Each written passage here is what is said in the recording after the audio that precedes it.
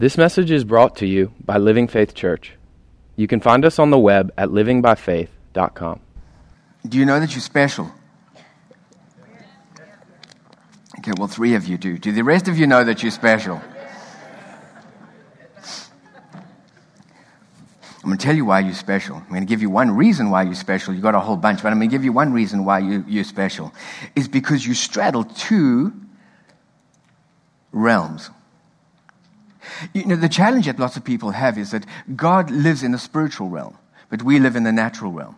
The thing about it is, in order for God to take the things that are of Him and to introduce them to the natural realm, He needs to have some way, some mechanism to be able to do that. Wave your hand, say, I'm special. I'm the mechanism. God wants to do some stuff through you because He wants you to recognize who He is, He wants you to realize who He is, and He wants you to have influence in the world. And He's going to do it through you.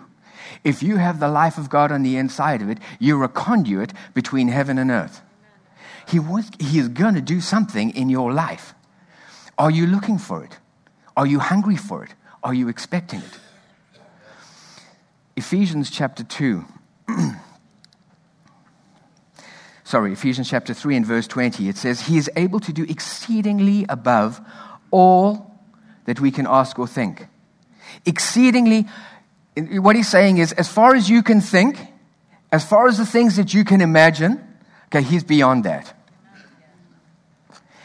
He's able to do exceedingly above all that we can ask or think, according to the power that works on the inside of us. If God lives on the inside of you, I want you to understand something, that you have the power of the universe living on the inside of you. It's going to unsettle you. It's going to unsettle you. And it's going to unsettle you for a reason, because what ends up with many people who end up in a space where they have the life of God on the inside of them is they become frustrated, disgruntled, and unhappy with small things. They don't want to live in a space of small things anymore. There is a place in our Christianity where we might come into a situation with God, and we end up in a relationship with God, and we get into a church and we love it, and we're moving in the things, and we love the people that we're involved in, and we love the songs that we sing. But there is something on the inside of us that's going to sit and say, I'm not content with small things. I'm not content with small things because I have the God of the universe living on the inside of me. I might be able to do that. I might find that comfortable, but it's a lot like Jody. Jody doesn't like living in comfort. Jody likes to step beyond the comfort zone. You're not going to be settled and happy living with small stuff. We're looking for something more from God. That appetite that's birthed on the inside of you is something which I believe originates in God. And it's put on the inside of us because He wants you to recognize the fact that each of us have a boundary in our life. We can do some stuff, we can go some places, but the parameter to our life is established by what we can do in the natural. What He's saying is, if you want to exceed the boundaries of your life, if you want to go places and you want to experience some things that you're not capable of doing it in your own strength, what He's saying is, I'm inviting you into relationship with me. Don't get settled for small things. Look for big things from God. You have the opportunity to do that because you have God living on the inside of you. He is there for a reason. He's there for a purpose, because He's not only living on the inside of you so that one day you can go to heaven. The intention behind Him living on the inside of you is that He wants to have influence in who you are, so that your dynamic and your paradigm for life shifts, so that your vision for who you are and what you can accomplish begins to shift, so that I move to a space where I start living in an area that I've never lived in before. You see, we become important to God when we're prepared to start living from the impossible. Anytime you can do it on your own, you really don't need God. Go off and enjoy it. But if you're looking for big living, if you're tired of small stuff, we become consequential to God when we're prepared to move our lives and step into a place where I recognize that I can't do this in and of myself, so I'm stepping into the impossible. When I step into the impossible, it's a recognition and an affirmation of the fact that the greater one lives on the inside of me and he wants to do something through my life. And I recognize the fact that if I step into that place, I'm wholly dependent on him because it's beyond the boundaries of my life. It's beyond where I could be. God is not calling us to be foolish people. Say, I'm not foolish. He's not calling us to be foolish. He's not calling us to run off and do whatever we want to do. God has a purpose. God has a plan. God has a will. God is inviting us to discover what his will and what his intention is. His invitation is always for us to move to a place where we live out of intimacy with who he is, where we take the challenges and the situations of our life to him and we talk to him because he's got something to say. And when he speaks, what ends up happening is that there are impartations that happen on the inside of me that begin to color my imagination, that to begin to give me vision, that to begin to present opportunities for me that I never recognized before. But it's not just about what could possibly be. It's not just about what I hope for. He imparts to you the substance that can take you places that you can't get on your own. When my kids were younger, we used to take them swimming. Well, we still take them swimming, but we started taking them swimming. And when they were younger, there's a graduated pool. And so they like to swim in the shallow end. Because if I stand in the shallow end, I'm safe. Because I can stand. If I go in the shallow end, I can invite Carter and Colton to come in with me. And we can all play in the shallow end.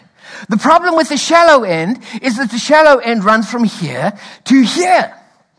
And after a period of time, I get a little bit tired of playing in the shallow end. I feel safe in the shallow end because I'm grounded. I feel safe in the shallow end because I have my feet on terra firma. The thing about it is, it's not really the most exciting place. And I start looking for bigger things. And so what do they say? Dad, come and swim with us. They usually start swimming in about March or something. So it's freezing. I'm just joking. They don't really. You looked at me like I was serious.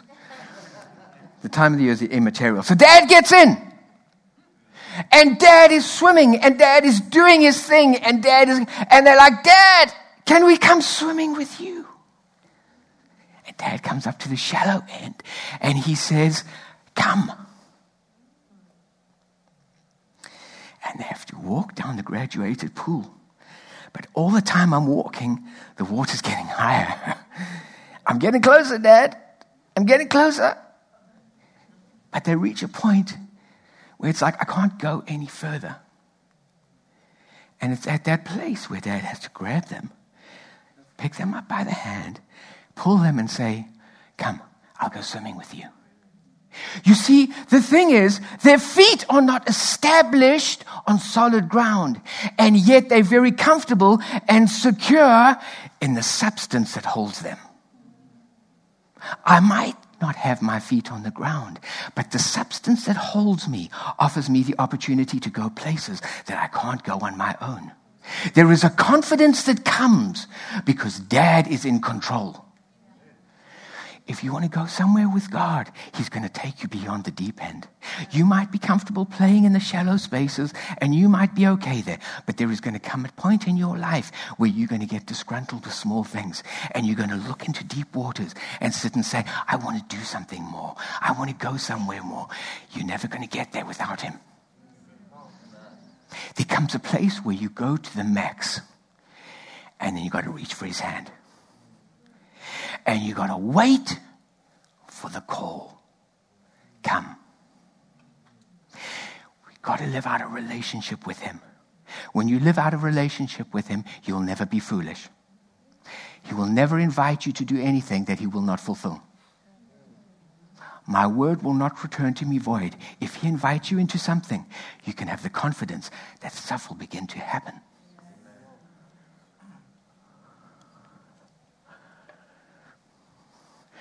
He's given us the Holy Spirit. And the reason that He's given us the Holy Spirit is because we don't recognize how big we are.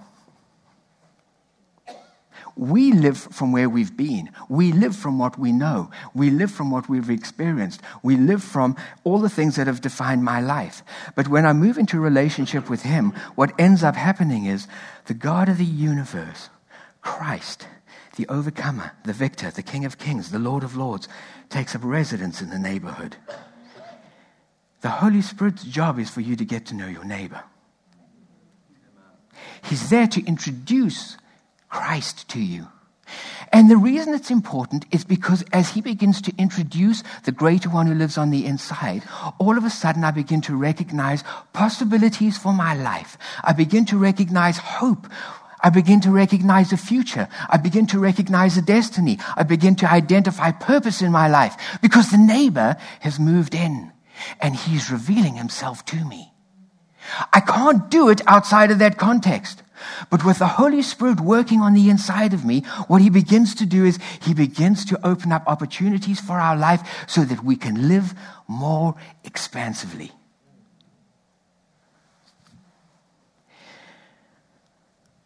The Bible is a book full of people who learned what it was to play in the deep end. It's full of people who sit and say, you know what? I recognized the limitations, but look what happened when I stepped in and I took his call and I moved with him into the deep end. And I moved to him in a place where I never had the substance. I never had what was necessary to be grounded and rooted in something apart from him.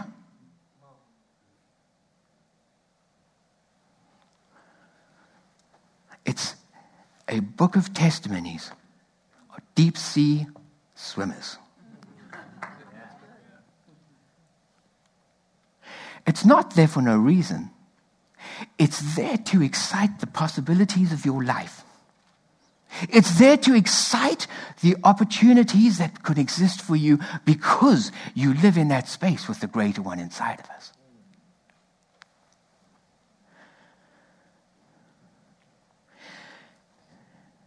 What we don't always recognize and appreciate is how good God is.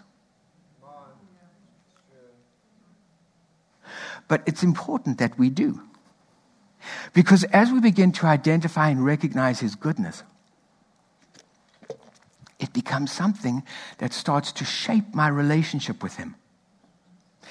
Goodness, his goodness, is so important in terms of shaping my relationship with who he is. Because you see, as we begin to recognize his goodness is nothing more than an expression of his love. Goodness is sitting saying, love needs an expression. There's no point me sitting saying I love you, but you never realize it. He wants us to know his goodness. And every time you experience his goodness, you can sit and say, you know what? At that particular juncture, I moved into a space where heaven touched earth. And I realized how good he is. It becomes so important for us because there are so many people who have a view of God that's distorted. God is upstairs with a big stick.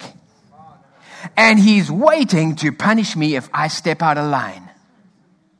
There are so many people who don't think that God is good. They think that God is judgmental. They think that God is waiting for an opportunity to strike them with something. So what happens? I can't have confidence in that God. Why? Because I don't know what's happening in the next step. I live out of fear, not faith. Am I in? Am I out? Should I do this? Shouldn't I? Let's not do anything. Because if I get it wrong, what is God going to do? It becomes fundamental to us because when we begin to recognize, value, and appreciate the fact that as a loving God, he is good, it moves us to a place that we trust him. Why? Because I know every step I take with him, it's just an opportunity to experience goodness. I'm confident in him because I know no matter what, he is love. It's not what he has, it's who he is. And because of who he is, every time he invites me to take his hand, what he's saying is, I'm looking for another opportunity for you to touch goodness.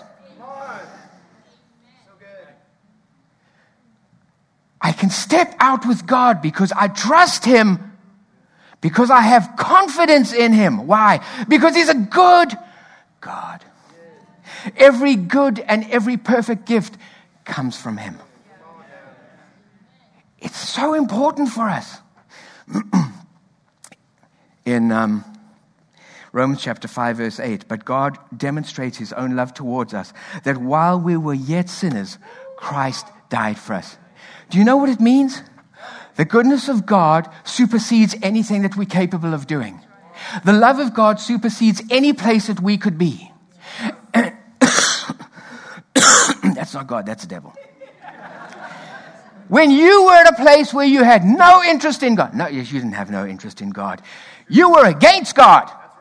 You didn't like people who were spiritual. You had no place for God because who is God? And he doesn't care about me. And the closest you ever got to God was using his name in vain. And you know what? He loved you. And you know what? It doesn't matter where you were, what you were doing, what you were experiencing, no matter how low you sunk, no matter what kind of sin you were involved in, no matter how much you were enjoying it, he was just sitting saying, I'm going to give you a bit of my goodness. I'm going to keep peppering your life with goodness.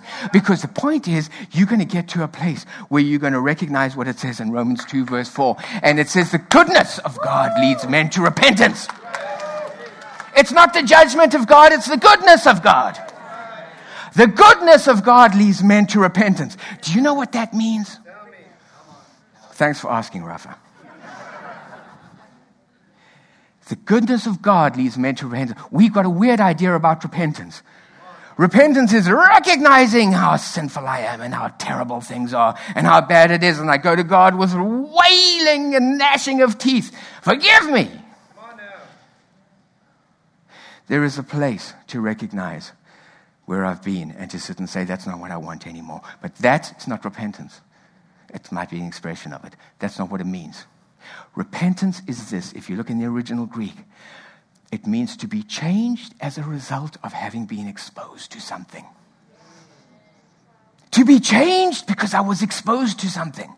Do you know what it means? God is saying this. I am going to overwhelm you with my goodness and my love. To the point where you're going to experience so much of it that you're going to be like, I want what he's got.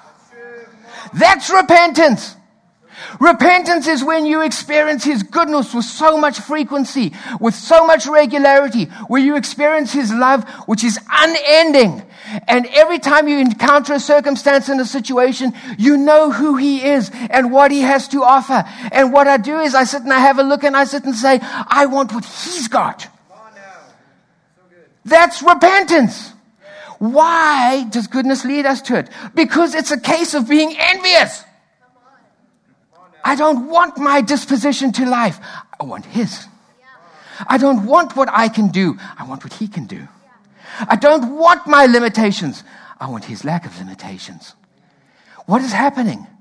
I'm repenting all the time. I'm seeing who he is. And I'm so enamored and so excited with who he is. I'm wanting to participate in it. That's what repentance is about. Repentance is a wonderful thing. Repentance says to God, you know what? I'm hungry for you. That's what repentance says. I want to stay as I am. I want to be like that. I want to experience that.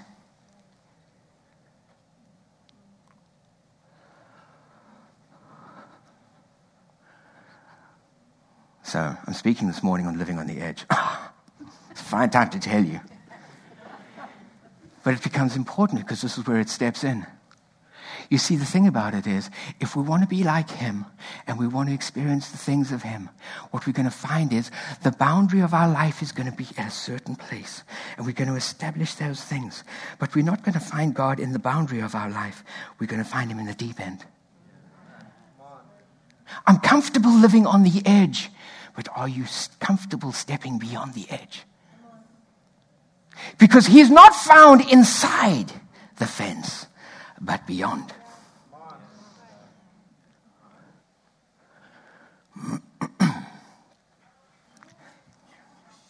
Thank you, Lord. Did you all hear that? It was a voice.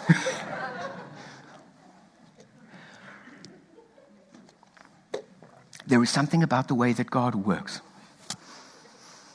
God will always take us out to bring us into.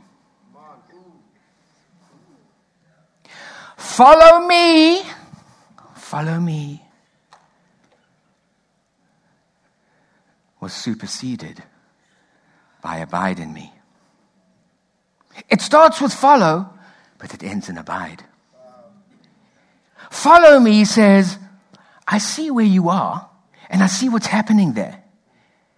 But would you like something more? Come out of where you are.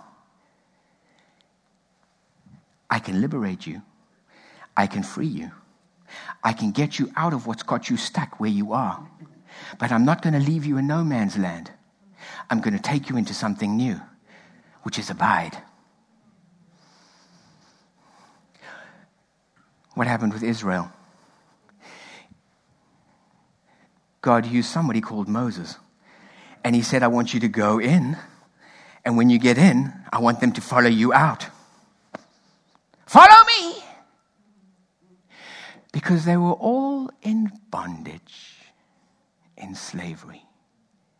And what he said was, you need a liberator. I'm going to take you out of where you are. Follow me. But he didn't leave them in the wilderness. What did he say? I have plans and I have purposes for you. I'm going to take you to the land of milk and honey. What is he saying? I'm taking you to the place where I want you to recognize the fullness of all that I am and the blessings that I want you to realize in your life. It's going to be found in that place. Don't live in the wilderness. Step into there. We find ourselves as interesting as people because you know what? We're slaves to stuff. We're stuck in things that we can't get out of. There are people who are so fearful. Do you know that there are people who've been stuck for 2 years at home because of COVID? Yes, it's real. Yes, be responsible. Don't be fearful. They can't come out. I had a friend of ours who was a nurse. She's a doctor, and she was speaking about the nurses where she works. And this woman came in. I don't care whether you're vaccinated, that's your deal, whatever. Just listen to the story. The point is this. There's a woman who came in, and she needed attention. And she wasn't wearing a mask, and she wasn't vaccinated. So they gave her a test, and she was COVID negative. COVID negative! And all of the nurses were like, well, we don't want to deal with her. What happens if we catch something? What happens if we get it? She said she's just tested COVID negative, but she's not vaccinated. There are people who are so fearful. And what's happening is fear is governing the situation.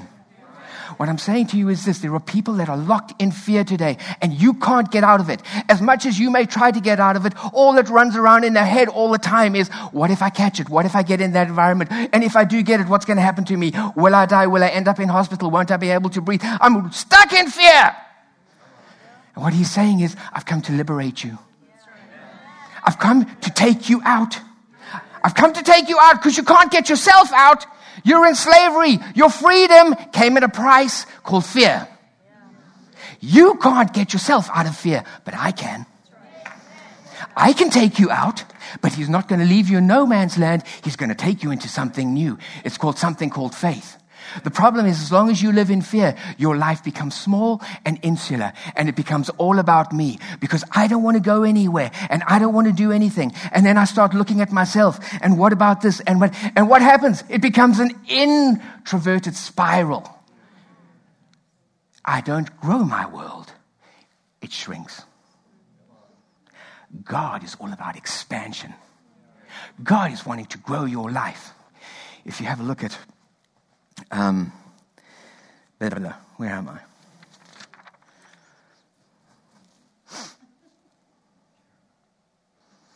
Jeremiah 29:11. For I know the thoughts I think towards you, says the Lord, thoughts of peace and not of evil, to give you a future and a hope. Do you know what he's saying? He's saying is, if you will trust in me, if you will discover my goodness and who I am, your future and your hope lies with me. I am interested in where you're going, and I want you to know something. I'm invested in who you are. What I'm saying is I'm taking you out from where you are. I'm liberating you, but I'm not leaving you in the wilderness. My intention is to take you into something else, and to take you into something more. What happened when he dealt with Abram? Abraham's sitting in a place, and he's comfortable, and he's at home. And he's got extended family all around him. And he's got his father there. And this is the place that he grew up. And this is what he knew. And what does God say? God says, you know what? Abram, I've got something for you. It's called a destiny. I've got a future for you, Abram. And it's beyond anything that you could possibly imagine. It's going to involve being fruitful. But I've got to take you out. Will you follow me away from everything that you've established, everything that's defined who you are? Because I want to take you into something new. There are places in our life where we're comfortable. There are places in our life where we're established. There are places in our life where who I am and what I'm about has been something that has been built up over the years because of my life and my experience outside of Him. And what He's saying is this: I have a destiny for you. I have a purpose for you. My intention is for you to be fruitful. And so what I'm going to do is take you out from where you are. Follow me outside of where you are, because I want to move you into a place where I want you to experience my abundance. What did he do when he spoke to his disciples? He's walking next to the Sea of Galilee, and he has a look and he says, oh, down there, hey, come, follow me, and I will make you fishers of men. He wasn't talking about a vocation. He was talking about an identity. What he was saying was this: leave what you know and where you are and come with me. Follow me for 3 years and I'll talk to you about possibilities. I'll speak to you about life. I'll show you what it is to live life of an extraordinary nature. And the thing is, when I go, I'm going to leave you with something. What did he say right before he ascended? He said, abide in me, and I will abide in you. The calling was to follow, but it was to put me at a place where I would abide. I would get established in who He is and what He's all about.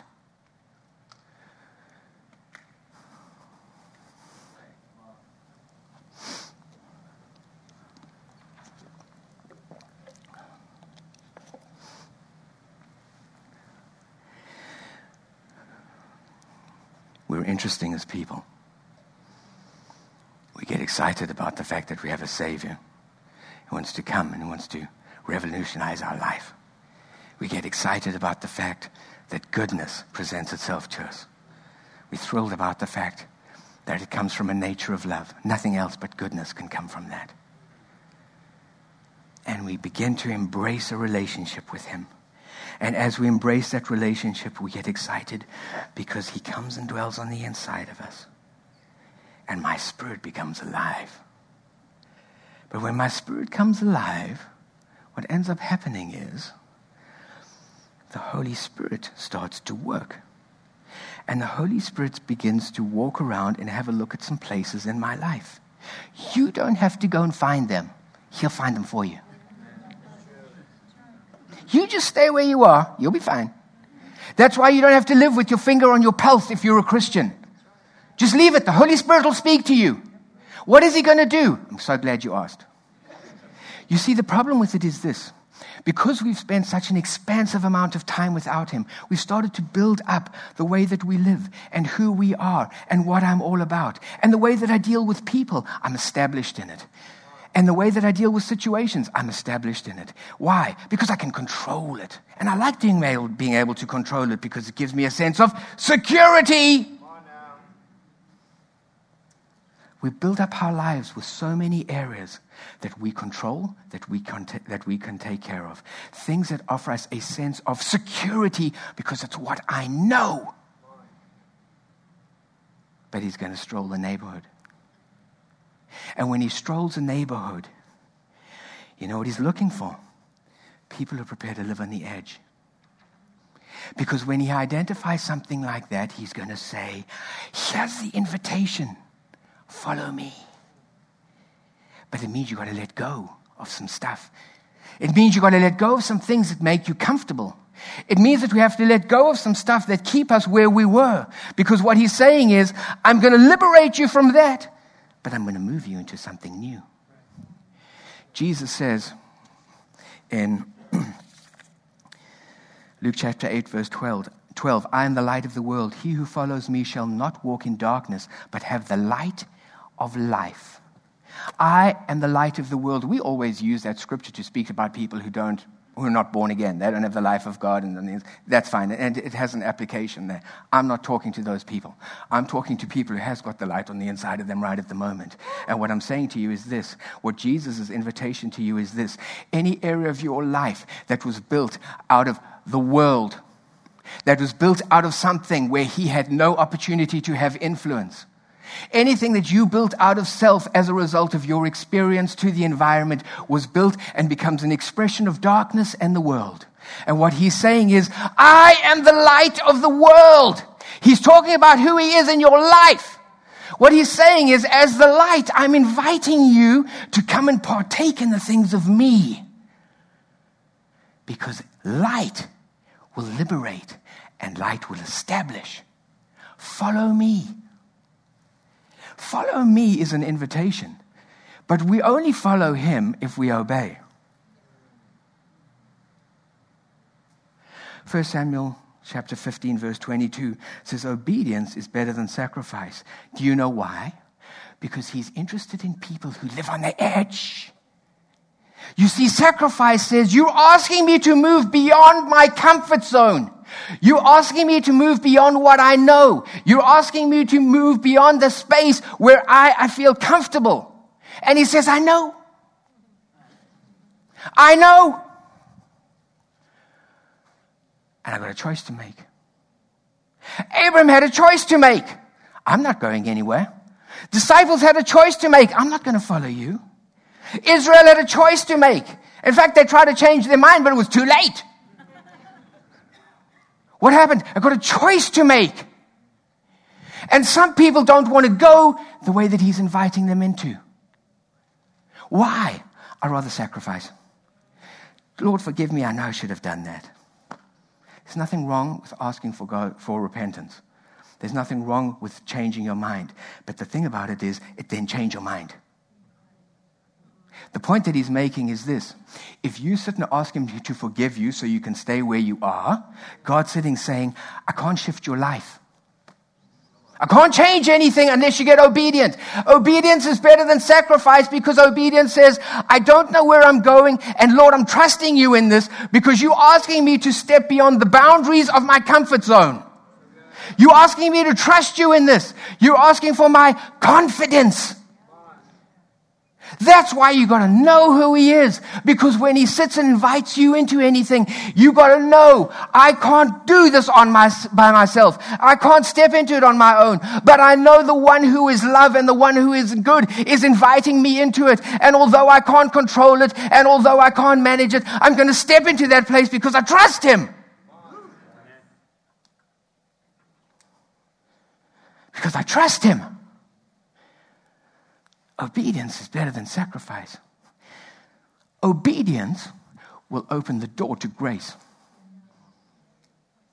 Obedience opens the door to grace. Abraham had a choice to make. Will you follow me or not? I'll obey. He obeyed, and the result of it was God intervened in the situation, gave him an heir, and made him the father of many nations. Grace did the work. Obedience doesn't mean you do the work. Obedience means I can't do it beyond my boundary. But I'm open to the influence of the Holy Spirit to invite me into some spaces that I haven't been before. Why? Because I trust him. Because I know that as I step beyond that, grace will kick in and things will happen.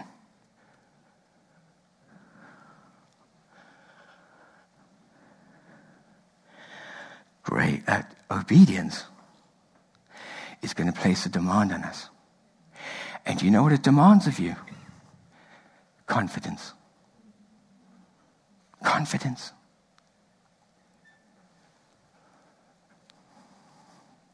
The challenge is sometimes we have our confidence in things that are not Him.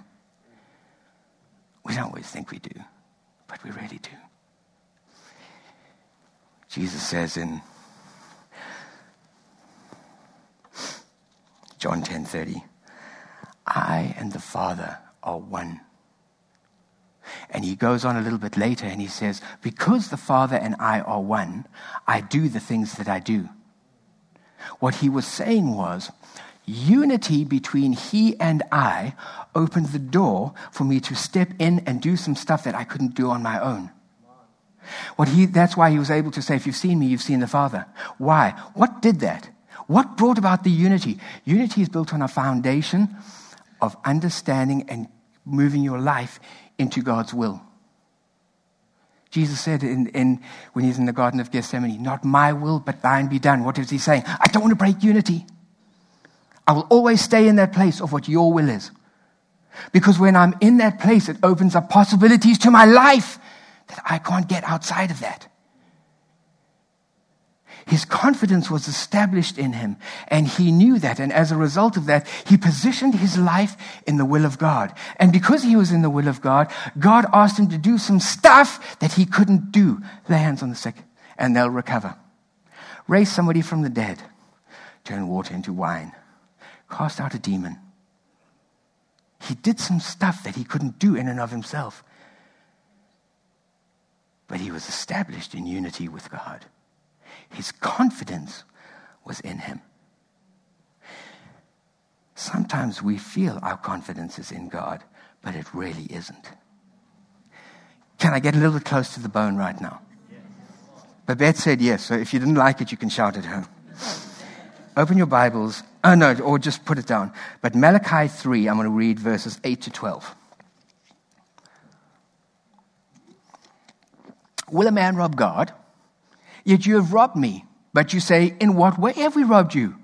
In tithes and offerings. You are cursed with a curse, for you have robbed me, even this whole nation. But bring all the tithes into the storehouse, that there may be food in my house. And try me now in this, says the Lord of hosts, if I will not open for you the windows of heaven and pour out for you such a blessing that there will not be room enough to receive it.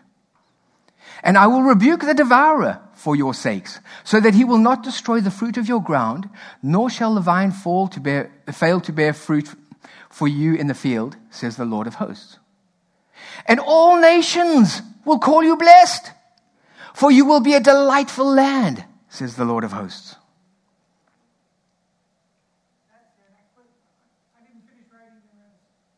Okay.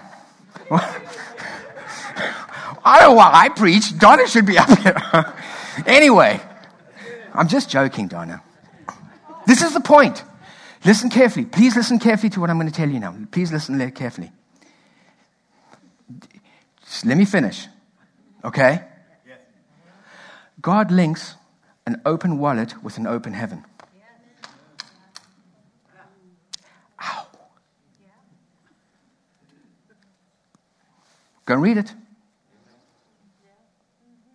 He links an open wallet with an open heaven. What is he saying? Bring ye all the tithes into the storehouse and prove me now. And see if I will not open up the windows of heaven and pour you out a blessing that there's not room enough. Run over by a blessing. What is he saying? He's saying, will you be obedient? If you will be obedient, you will live under open heavens. You see, people miss the point of this entire scripture. Here's the biggest revelation. Are you ready? I'm glad you're seated. It's got nothing to do with money. None of this verse has anything to do with money. Do you know what it has to do with? Confidence.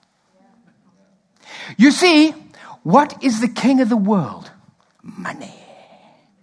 Money is king. If you got filthy lucre, you can make stuff happen. If you got money, you can buy some stuff. If you got money, you got access to some things that you wouldn't have access to otherwise. If you've got money, it changes your lifestyle. If you've got money, things will happen.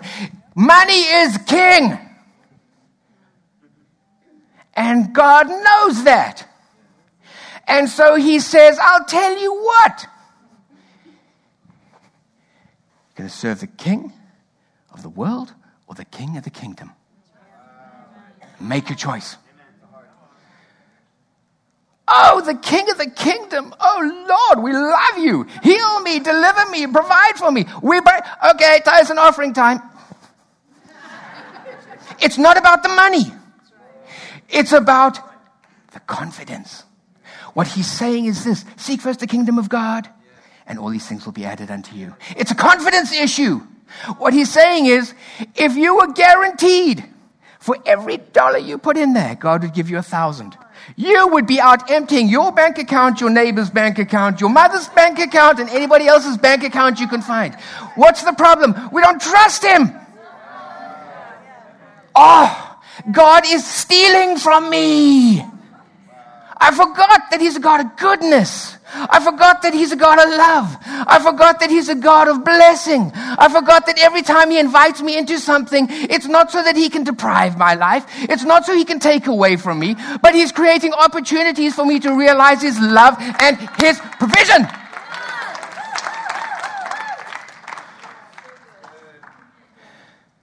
Your obedience doesn't make it happen. Grace is not dependent on you. Grace is dependent on him. Grace is all about him. But God will place a demand on you. Should I tell you something? This is why he does it. This is another. There's so many deep revelations in this one. Do you know why he does it? Not for him, because he knew that. He never fell off the throne because you were like, oh. He knew what you were going to do. He knew where your confidence was. What he was trying to do is rub your nose in it and say, you thought your confidence was in me. Why can't you open your wallet for me? What it says is, my confidence is in the King. I don't want to let go of this. He wants you to see where your confidence is. Because the opportunity in that space is to experience his love and his goodness. Because when you experience his love and his goodness, you'll sit and say, Father, you know what? You open up the windows of heaven and bless me in so many ways. Don't narrow it. God's going to rain money. God's going to bless you. God will protect you in ways that you never have imagined. God will take care of your kids in ways that you never imagined. God will do things in your life that you never even realized until you got to heaven and God said, remember when you were at that pedestrian crossing? You would have been run over. I had no clue. Because he opened the windows of heaven and poured out blessings on your life. Why? Because my confidence is in him. My confidence is in him. Why is it important? Because Jesus said, the reason I do the things that I do is because the Father and I are one. I'm established and grounded in his will. When you know that your confidence is not in him, what ends up happening is it doesn't affect him, it affects me. And because it affects me and I know I'm outside of what he's called me to do, I don't have the confidence going to him to ask him to do something because I know I'm not living out of obedience. What sabotages confidence is disobedience.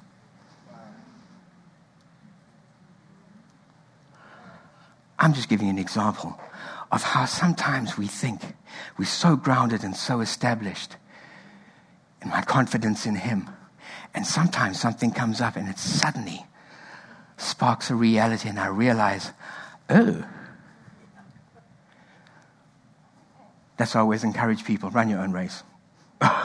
It's so easy to point fingers and judge people from your point of strength. The problem with it is when you do that, you open the tables to be turned in reverse.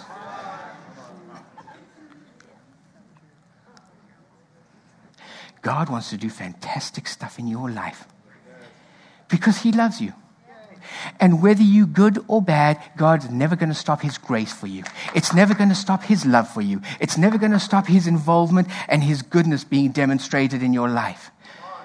What he wants us to recognize is who he is, a God of love, and who demonstrates that love to us with regularity through the good things and the goodness that he puts into our lives. He wants us to move to a place where we're continually so envious of the life of God and what he's about. We're repeatedly making changes because I want to be like him. He invites us into a place as we journey through life with him, and the Holy Spirit works with us, and he begins to identify little areas of our life, little ghetto spaces which are dark and cranky and ugly, and he invites us to sit and say, I am the light of the world. Don't try and fix it. Don't try and change it, because you can't. But if you'll trust me and follow me out, I'll take you into and get you established in me. It's all an issue of confidence. It's a foundational principle for the way that we deal with God. Because when confidence is eroded, it's difficult for me to partner with him, even though he never stops partnering with us. Can we please stand?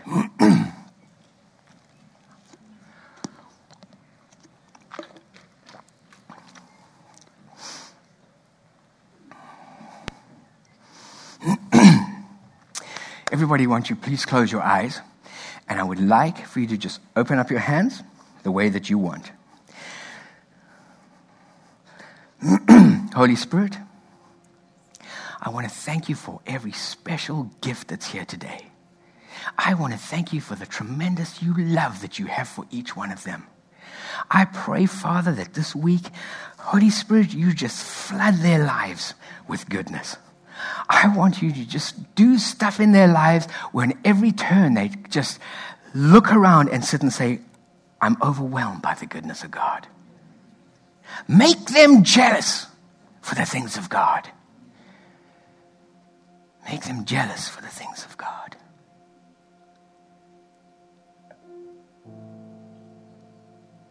I thank you, Light of the World, for the opportunity that you extend to us to pull us out of limitations, to pull us out of bondage, to pull us out of ignorance.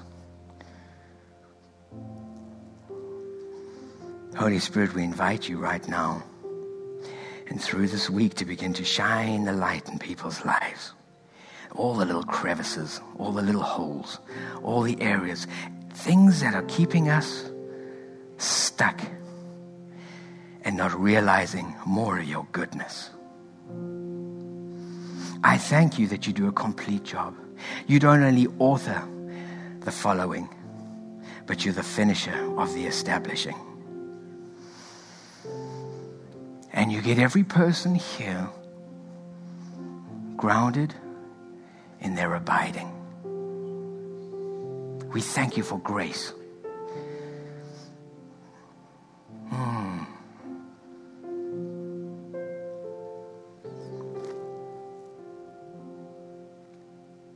Unlimited, unreserved,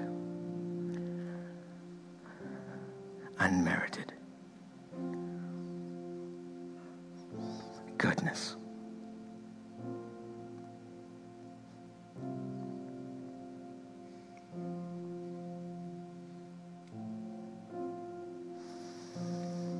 We thank you for your work now, Holy Spirit. In Jesus' name, amen.